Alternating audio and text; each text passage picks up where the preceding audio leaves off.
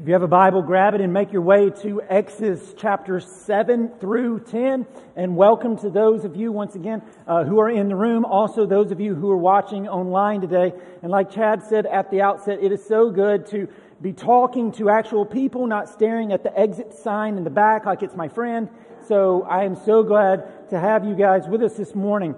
If you have a background in the church, if you ever took a Bible class, or just around Easter in years past, if you watched the Ten Commandments with Charlton Heston around Easter, you have some level of background and understanding of the story of Moses. Moses and Pharaoh, right? The children of Israel. And so the way the story goes, the 10 plagues, the way that works is God would tell Moses and Aaron to go to Pharaoh and tell him, let my people go. If you don't let my people go, a plague is going to come upon you. And so Pharaoh would say, no, I'm not going to let your people go. And so the plague would come, and then Pharaoh would say, hey, I'll let them go, just stop this, let me out of all this. So Moses would pray, ask God to stop the plague. God would stop the plague, and only for Moses to renege, or only for Pharaoh to renege on his promise, not let the people go, and on and on and on repeat. That's the way the plagues work. And so you can just see on the little cheat sheet that we created, just kind of walk through, this happens over and over and over, 10 different times, 10 plagues. And so the first one, you have the water turned to blood, the Nile River. Then you have frogs, then the gnats come, and then the flies come, and then you have the death of all the livestock of the Egyptians. Then you get the boils that come, the swords that are on the Egyptians, hail, locusts, darkness, and then finally, the death of the firstborn son of every home that does not have the Passover mark on the doors. And we're going to deal with that one explicitly next week.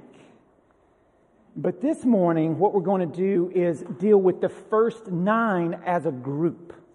Kind of a 30,000 foot view of the first 9, because certainly, like, while there are, each plague has some differences in certain ways, the first 9 ultimately have some themes on repeat, just over and over and over, driving home the same message.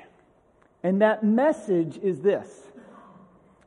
It's just highlighting the godness of God. The godness of God. Also, the just judgment of God. We're going to see that theme. We're also going to see the theme of the gracious mercy of God. And so I just gave you your outline. If you want to go ahead and fill those in, and then you just kind of take some, smaller notes. That's the basic outline. Number 1, this morning, your sermon guide. You may have one on Facebook as well if you downloaded it. But number 1, the godness of God. Like, this is what the plagues are all about. They are showing God. That Jesus is not a house cat. He's the Lion of Judah. There's power. There's sovereignty. Number 2, the just judgment of God. And then again, number 3, the gracious mercy of God. These things are what the plagues are all about. And so let's just get started with the first one. The godness of God. And again, this is like the main idea of the plague cycle. Like, this is the main one. The other 2 are kind of almost subpoints. This is what the whole thing is about. Like, God is God. I mean, that's what God is trying to drive home here to Pharaoh and the Egyptians, to Moses, Aaron, and the Israelites, and to every single one of us, that His priority in all things is to make His great name known. This is like almost in every single plague. I'll give you a couple of examples. And so in the first plague, where the Nile is turned to blood, God says in chapter 7, verse 17, by this you shall know that I am the Lord. In the second plague, the plague of frogs, chapter 8, verse 10, Moses said to Pharaoh, tomorrow be it as you say, so that you may know that there is no one like the Lord our God. Chapter 9, verse 14, the seventh plague, the plague of hail. And I'm going fast. You don't have to try to flip to these right now. I'm going to have you look at some passages later on. But God tells Moses to tell Pharaoh, For this time I will send all my plagues on you yourself and on your servants and your people, so that you may know that there is none like me in all the earth. This is what God's driving home.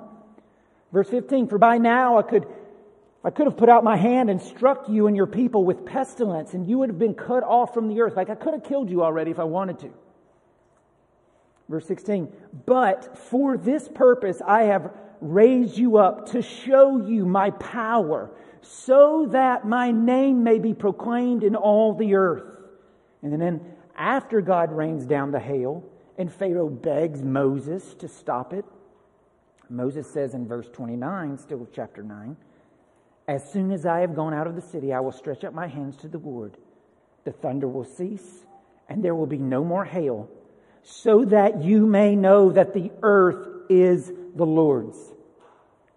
Friends, this is the macro theme, not only of the first 9 plagues, but of the entire Bible. That God does, and we don't like this hits us wrong, but God does what God He does what He does ultimately for the praise of His name, for the renown of His name. From cover to cover, the Bible declares that God, above all things, is about God. Now, humans that are that way, we rightly kind of don't like it. Like, you kind of fool yourself, aren't you? You're kind of pride-filled, as, stuck up a bit. But the difference is, this is God. There's no one like Him. There's no one to compare to Him. He's the creator, not a creature. He is God. I mean, what else is He going to look to praise or worship? What else is going to be higher than Him? And so you can think about it this way. Why do you exist? Like, why do you personally exist? Why did God create you?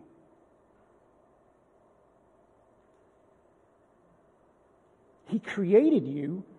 Westminster Catechism, 1647, asks the question this way: what is the chief end of man?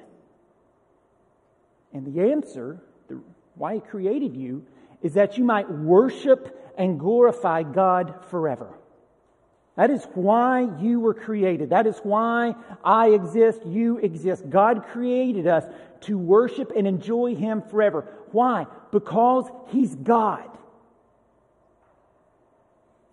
For the simple answer that He is God. There is nothing higher than Him. He is supreme over all things. He created all things. He's eternal. Anything that exists because of Him. He is the supreme reality of the universe. There is nothing higher than God. And therefore we are to worship and glorify Him forever. But it's the same way for God Himself. As the supreme reality of the universe, there's nothing greater for Him to look to. And so listen to me, if God was not all about Himself, and instead focused on something other than Himself, something less, if He didn't focus on the supreme reality of the universe, that would make Him an idolater. Because He's not focused on what is the supreme reality of the universe. Like, you know this, and we know this. If you've got any background in the church, we would say this, like, you need to have your priorities in line, things like that, right? And that if you put anything before God, that's idolatry. Well, it's the same thing for God. God can't put anything before God, before Himself. Because He's God. Friends, there is nothing like Him on earth. He is completely other and glorious. And so for His glory and our good, He wants to make that known. And so over and over He says, hey, this is happening so that you may know that I am the Lord. I've tried to tell you, you won't listen, and so I'm going to come and show you, and listen to me, expose your counterfeit and bankrupt idols. Those things that the Egyptians and we falsely put on the throne of our lives that we think will give us purpose, meaning, satisfaction, security, blessing. God wants to expose them because they are fake and they're actually robbing us of the very things we want because they can't deliver. Only God can. And is robbing Him of the worship and glory that He alone is due. And so the plagues are judgments, not just on the people of Egypt, not just on Pharaoh, but also upon their false counterfeit idols and pagan gods. And so in your little cheat sheet that we developed, we've got some gods that are on the right-hand side, all right? And so we'll go with the first one. So Happy is the first one listed there, and it's not lost on me the irony of how we pronounce his name in English. He's not going to be very happy. But he was worshipped as sort of a giver of life, because everything in Egypt revolved around the Nile. Everything in the Nile basin, their economics, everything revolved around the Nile. But here in Plague 1, we have Happy, the giver of life, bleeding out as the Nile is turned to blood. God's mocking and unveiling. He's exposing this counterfeit God so that they might know that there is no one like the Lord our God. Then in the second plague, we've got Hecate, the goddess of fruitfulness.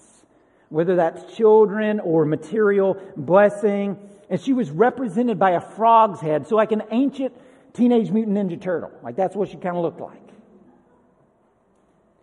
But by the end of the second plague, what we have are heaps and heaps and heaps of piled up dead frogs in the streets, rotting away. She has no power. She's not real. The third plague, you've got Geb, the god of dust. And with a word, the one true God turns the dust to gnats. Matter of fact, if you have the King James Version, the way they translate that's actually worse. They translate it as lice.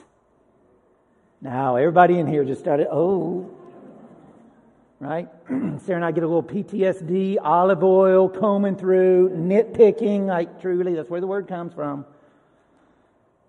PTSD, been there, done that. Give you a few more. Plague 5. Plague 5, the plague of livestock. That's mocking the scores and scores and scores of sacred cows. And we have those too.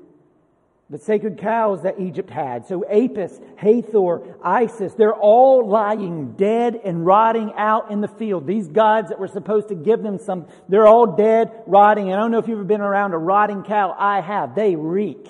And there's thousands of them. And then the 9th plague is all about God's wrath against the false idea of Amun-Ra, the sun god, kind of their highest god. Pharaoh was said to be a son of Amun-Ra. And so when the sun would rise in the morning, they said when Amun-Ra was rising in the morning, that was symbolic of life. But when God speaks, there is no light for 3 days. Exposing the counterfeitness of these false gods. And so God is doing that in grace and mercy to try to help the Egyptians as well as the Israelites to see that these things are idols. He is via judgment giving them mercy to see the truth if they will only see. And we like to look back on them and be like, oh, those silly little Egyptians, they're so primitive. We today are so much more developed and enlightened and just understand things so much more than these crazy people who would worship 114 gods. But I guarantee someone in this room watching online worships the god Apis, the god of economic success. That's your God. And everything you do in your life is around worshiping Him. And you may not have a shrine in your house that you're burning incense to, but you have a shrine in your garage that's a car you can't afford. Or maybe the shrine is your house. And you've completely defined your life's worth based upon your net worth. You worship Apis.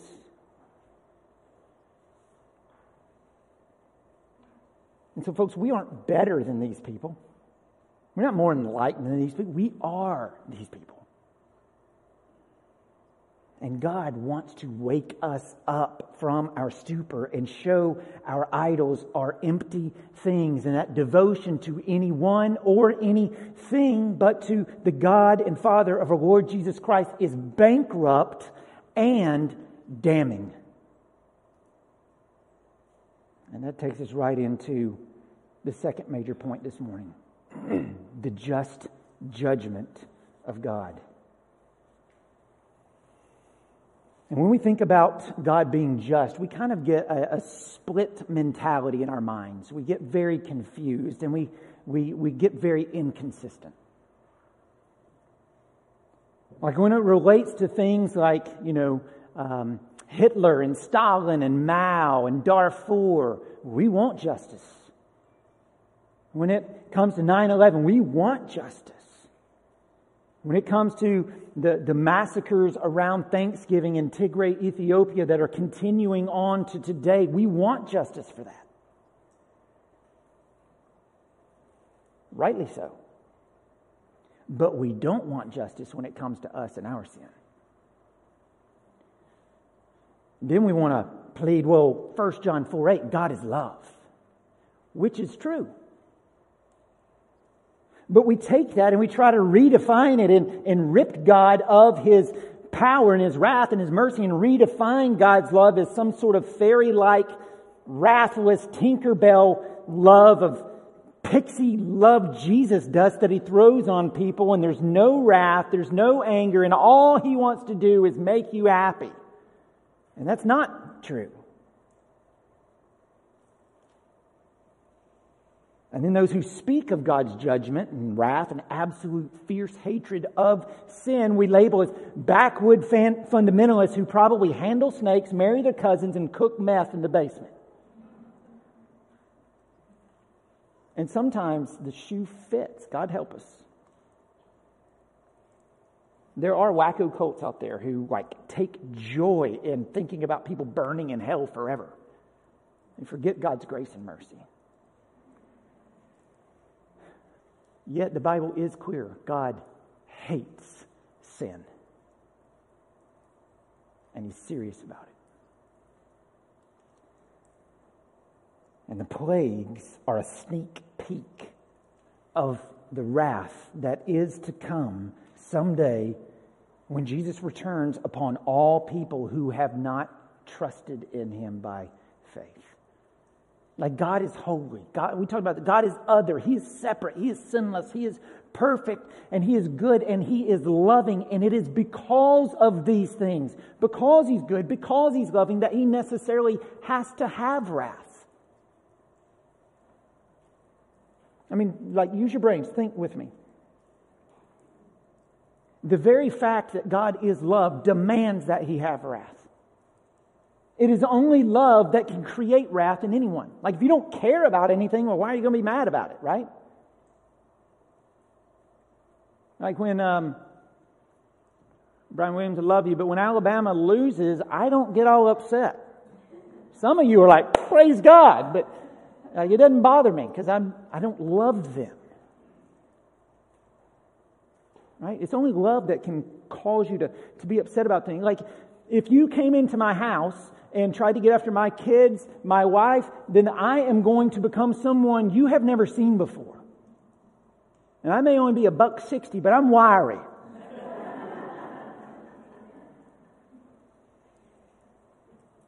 And I'm going to do that because I love them with all my heart.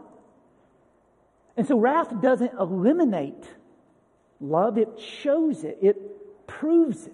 I mean, if God was not bothered by our sin and wickedness, then He would be at best indifferent to sin and at worst care nothing for the pain and sorrow that rebellion causes all over the world. And so God's wrath is tied directly to the fact that He is good and loving. These things can't be separated. If He doesn't have wrath, He's not good and loving.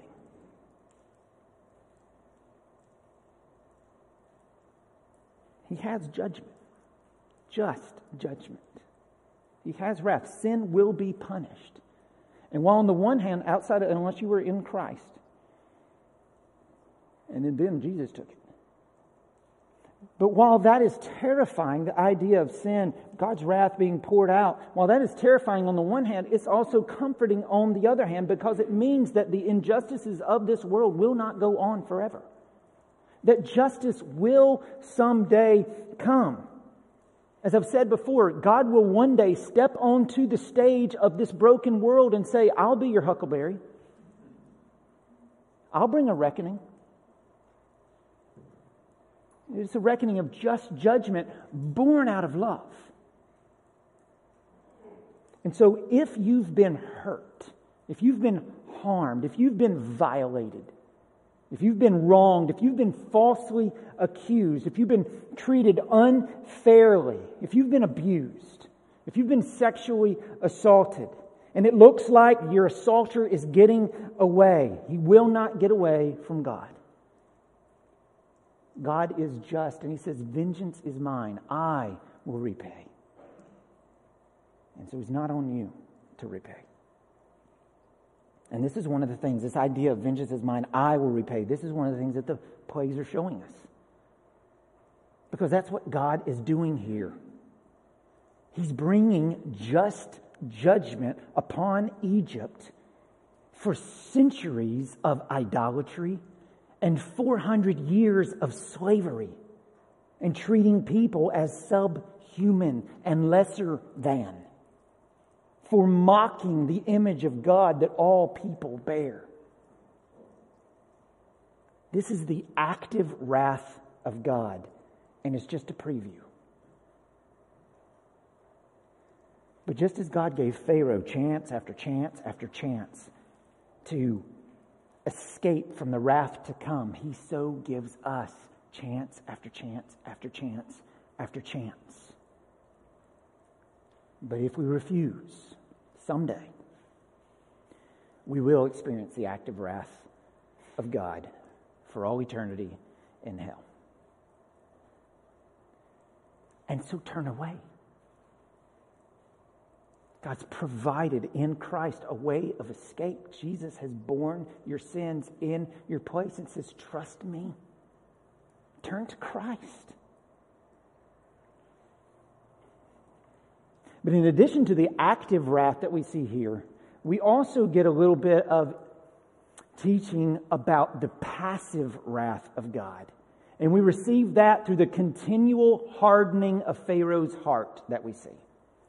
We learn about the passive wrath of God. I mean, if you read through all of the plagues, or if you just look at the little cheat sheet that we provide, I even wrote down like Pharaoh's response in here.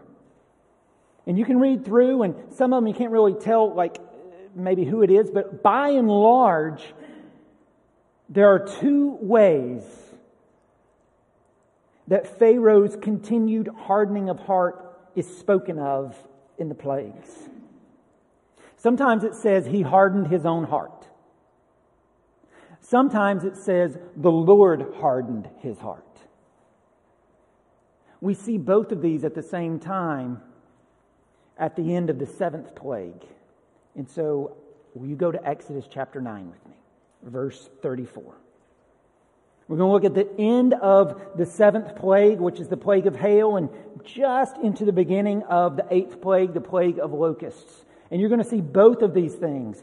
Pharaoh hardening his own heart, and then the Lord doing it as well on display. And I want you to turn there because I want you to see I'm not making this up. Exodus chapter 9, verse 34. But when Pharaoh saw that the rain and the hail and the thunder had ceased, he sinned yet again and hardened his heart, he and his servants. So the heart of Pharaoh was hardened, and he did not let the people of Israel go, just as the Lord had spoken through Moses. God had told Moses he's not going to do it. Chapter 10, verse 1. Then the Lord said to Moses, we're going to do this again. I'm going to do another plague. Go into Pharaoh, for I have hardened his heart and the heart of his servants, that I may show these signs of mine among them. And so, who hardened Pharaoh's heart? Pharaoh did. And yet, it was the will of the Lord that Pharaoh's heart should be hardened. And so, who's responsible for Pharaoh's rebellion? Pharaoh is. 100%. He made these choices. And yet, the Lord, in His marvelous sovereign providence, governed even Pharaoh's rebellion, that his heart might be hardened, that he might execute His judgment, and the world might know that there is no one like the Lord our God. And so, friends, listen to me. Sometimes God judges by hardening people's hearts by handing them over to their sin and rebellion. Like what they want, I'll give it to you. Giving them what they want. This is the passive wrath of God, and it's terrifying. You don't want me? Okay, that's fine. I'm not going to make you. In fact, I'll just give you what you want. You can be rid of me. Here, have this. Is that what you want? Okay, fine, have it. This is Romans 1, straight up. Turn over to Romans 1.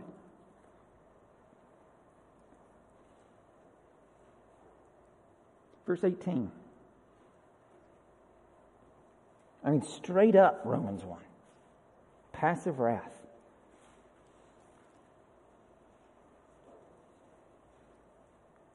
Starting in verse 18. For the wrath of God is revealed from heaven against all ungodliness and unrighteousness of men who by their unrighteousness suppress the truth. For what can be known about God is plain to them because God has shown it to them. For His invisible attributes, namely His eternal power and divine nature, have been clearly perceived ever since the creation of the world and the things that have been made, so that they are without excuse. Like you can tell there is a God by looking around, right? You look at the Mars rover and just see that. God made, there's an intelligent design to this. Verse 21, for although they knew God, they did not honor Him as God or give thanks to Him, but they became futile in their thinking, and their foolish hearts were darkened. Claiming to be wise, they became fools and exchanged the glory of the immortal God for images resembling mortal man and birds and animals and creeping things. Therefore, God, and here we go, gave them up, passive wrath, in the lusts of their hearts to impurity, to the dishonoring of their bodies among themselves, because they exchanged the truth about God for a lie and worshipped and served the creature rather than the Creator, who is blessed forever. Amen. For this reason, again, God gave them up to dishonorable passions. For their women exchanged natural relations for those that are contrary to nature, and the men likewise gave up natural relations with women and were consumed with passion for one another. Men committing shameless acts with men and receiving in themselves the due penalty for their error. And since they did not see fit to acknowledge God, God, here it is, gave them up to a debased mind to do what ought not to be done. And therefore they were filled with all manner of unrighteousness, evil, covetousness, malice. They are full of envy, murder, strife, deceit, maliciousness. They are gossips, slanderers, haters of God, insolent, haughty, boastful, inventors of evil, disobedient to parents, foolish, faithless, heartless, ruthless. Though they know God's righteous decree that those who practice such things deserve to die, they not only do them, but give approval to those who practice them. This is not about back then. Hello, 21st century. With the Equality Act, that's an inequality act.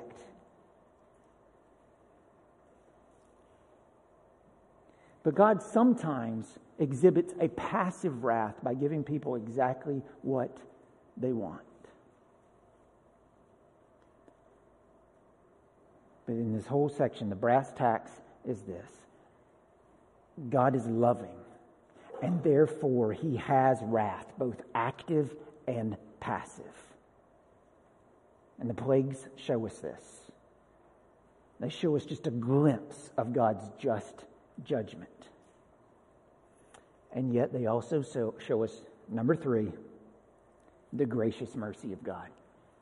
The plagues also show us the gracious mercy of God. And this is seen most clearly by looking at the Israelites in the midst of all of these plagues and God's gracious mercy towards them. Because based on the text, it looks like they endured the first 3 plagues right alongside the Egyptians. But then when you get to the 4th plague, all the way through the 10th plague, God puts a division between them and the Egyptians. And He puts a hedge of protection around Israel. And so look at the 4th plague with me, for example. Chapter 8, verse 20. 4th plague, the plague of flies. Chapter 8, verse 20 of the book of Exodus. Then the Lord said to Moses, "Rise up early in the morning and present yourself to Pharaoh as he goes out to the water, and say to him, 'Thus says the Lord, let my people go that they may serve me. Or else, if you will not let my people go, behold, I will send swarms of flies on you and your servants and your people and into your houses.'" Listen, I don't know if you've seen it, but I was watching a documentary this week about these salt lakes in Utah that get these swarms of brine flies. Anybody ever heard of this, seen this, know anything? You're all looking at me really weird. Google it when you get home. Brine flies, salt lakes. This is how I picture this, but worse. And so it's everywhere. It's in their houses, and the houses of the Egyptians shall be filled with swarms of flies, and also the ground on which they stand. Verse 22, "But on that day I will set apart the land of Goshen where my people dwell, so that no swarms of flies shall be there, that you may know that I am the Lord in the midst of the earth." Eric, will you shut the door? That rain is coming down.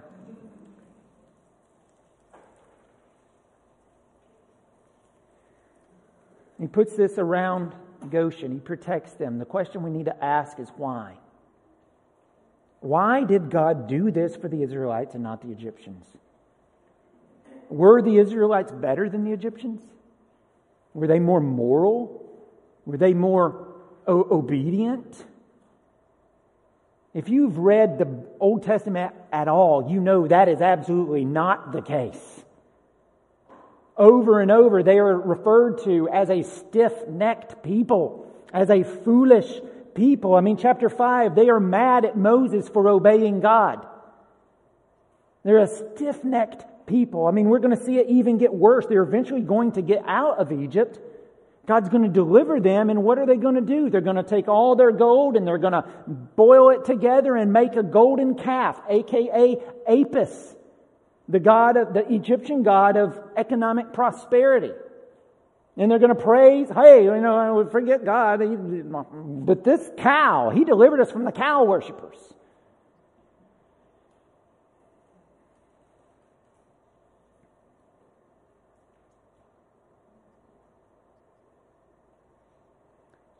Scripture just repeatedly refers to them as a stiff-necked, foolish people. But listen, that God loved, that He chose to set His affections upon.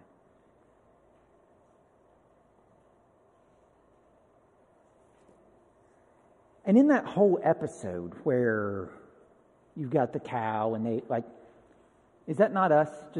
I'll try to frame it again. They're delivered. They get respite. They get out of bondage. They needed God then. But now everything's fine, and they return to their old idol. Is that not us? Something hard comes into our life, and man, we're all in. We're in church, we're in Bible study, we're in small group, we're in the Word every single morning. Hardcore, we're after it, but then things get a little bit better, and it's like, I'm good. I'll go back to my idols. I don't need God anymore. I've done that. I know we all have. These people are just like us. But the Israelites, I mean, the whole point, they're not any better than the Egyptians. They are stiff-necked, foolish people. They turn back to their old idols over and over and over and over and over again. And yet God chooses them and puts a hedge of protection around them, provides for them, protects them, saves them. Why? Romans chapter 9. Turn to Romans chapter 9. Those of you who know your Bible, don't freak out. Well, everybody loves Romans 8, everybody's Romans 9. Ooh. Romans chapter 9.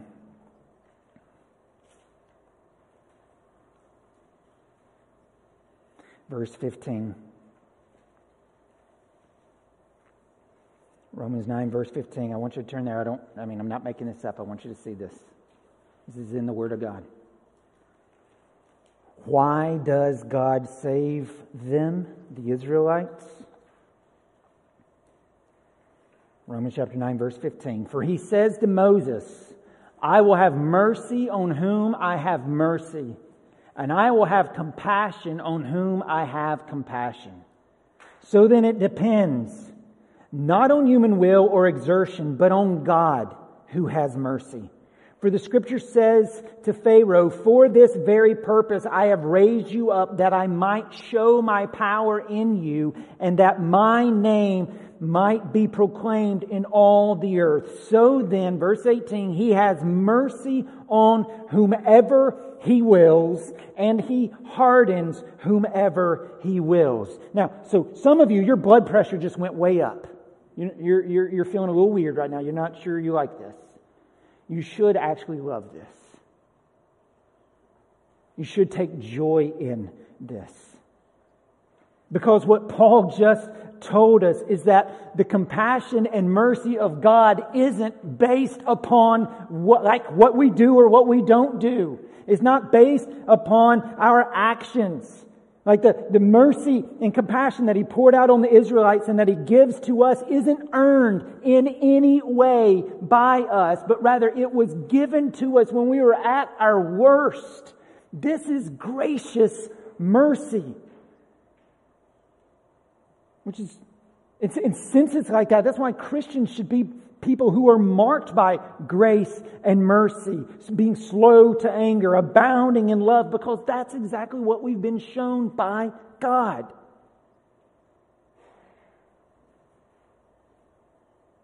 But maybe you're here today and you're reading this and you're like, well, it says He's going to have compassion on whom He has compassion, and He's going to harden whomever He wills. Well, maybe I'm just one of those people that are being hardened. The very fact that you are in this room at this moment, watching online at this moment, is proof to the contrary. The very fact that you're in this moment, at this time, hearing these words, watching online, is God wooing you, is God drawing you, saying, come in, get in here, get into the land of Goshen, get out of the land of Egypt, come in, I want you in here. And you realize Jesus is the friend of sinners, right? And so surrender to Him. Don't harden your heart like Pharaoh. Surrender. I mean, all of this wrath and judgment that we're even talking about today, which as sinners, as idolaters, because we all are, so we absolutely and completely deserve God's wrath and judgment on us. But that should all just serve to show us and highlight the grace and mercy of God, because the big message of Christianity isn't that God has wrath. Like He's got that down. The big message of Christianity is that He would save any of us. That's what the big message is. Like we deserve this, but God offers this.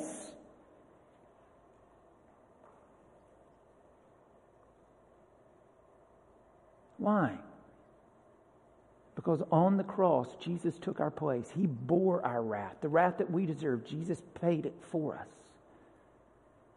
And He gives to us through faith His perfect sinless righteousness. And therefore we can stand before God holy and blameless, not on the basis of anything we've done, but on the basis of what Jesus did for us in His life, in His death, in His resurrection. This is gracious mercy that God has. That has nothing to do with us earning it. He gives it freely. And so praise God that He has mercy on whom He wills. Because listen, if heaven's not a gift, I'm not getting in. And neither are you. We can't earn it. And so that's why the gospel is called good news. It's good news. Jesus has accomplished for us what we could not accomplish for ourselves. And the plagues point us to all of this. That God is God. He is not to be trifled with. He is sovereign over all things. And He is jealous for the praise of His name. And He has just judgment. But He also has merciful, gracious mercy.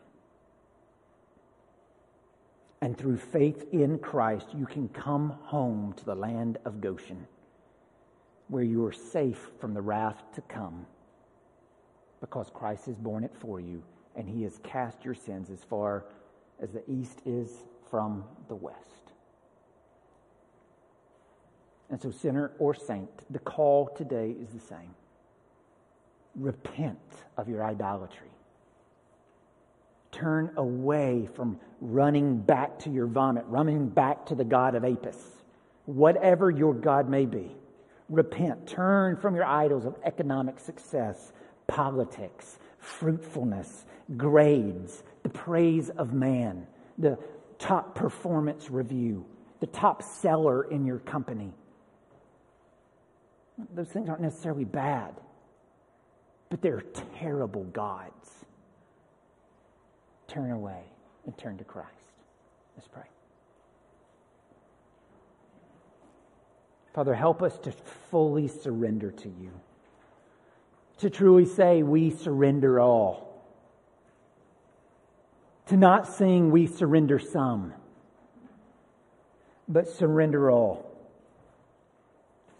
And Father, for any in this room or watching online right now who have not yet trusted You by faith, help them to know that there is still yet time. And that the mere fact that they are here today is evidence that You want to bring them into Your family. You want to forgive them of their sin. You are wooing and drawing, and so give them faith to believe, to repent and believe. We ask You to work and do that, God. And for those in this room or watching online who have already trusted You by faith, God, help them to know You're not done with them. Salvation is not a finish line, it's a starting point.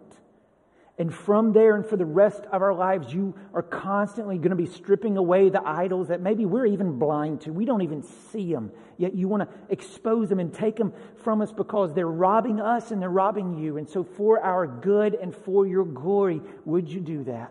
And Lord, we know sometimes You do that with a chisel and sometimes You do that with a sledgehammer. But we surrender all. Help us to do that. We don't have the power in and of ourselves. We ask it in Christ's name. Amen.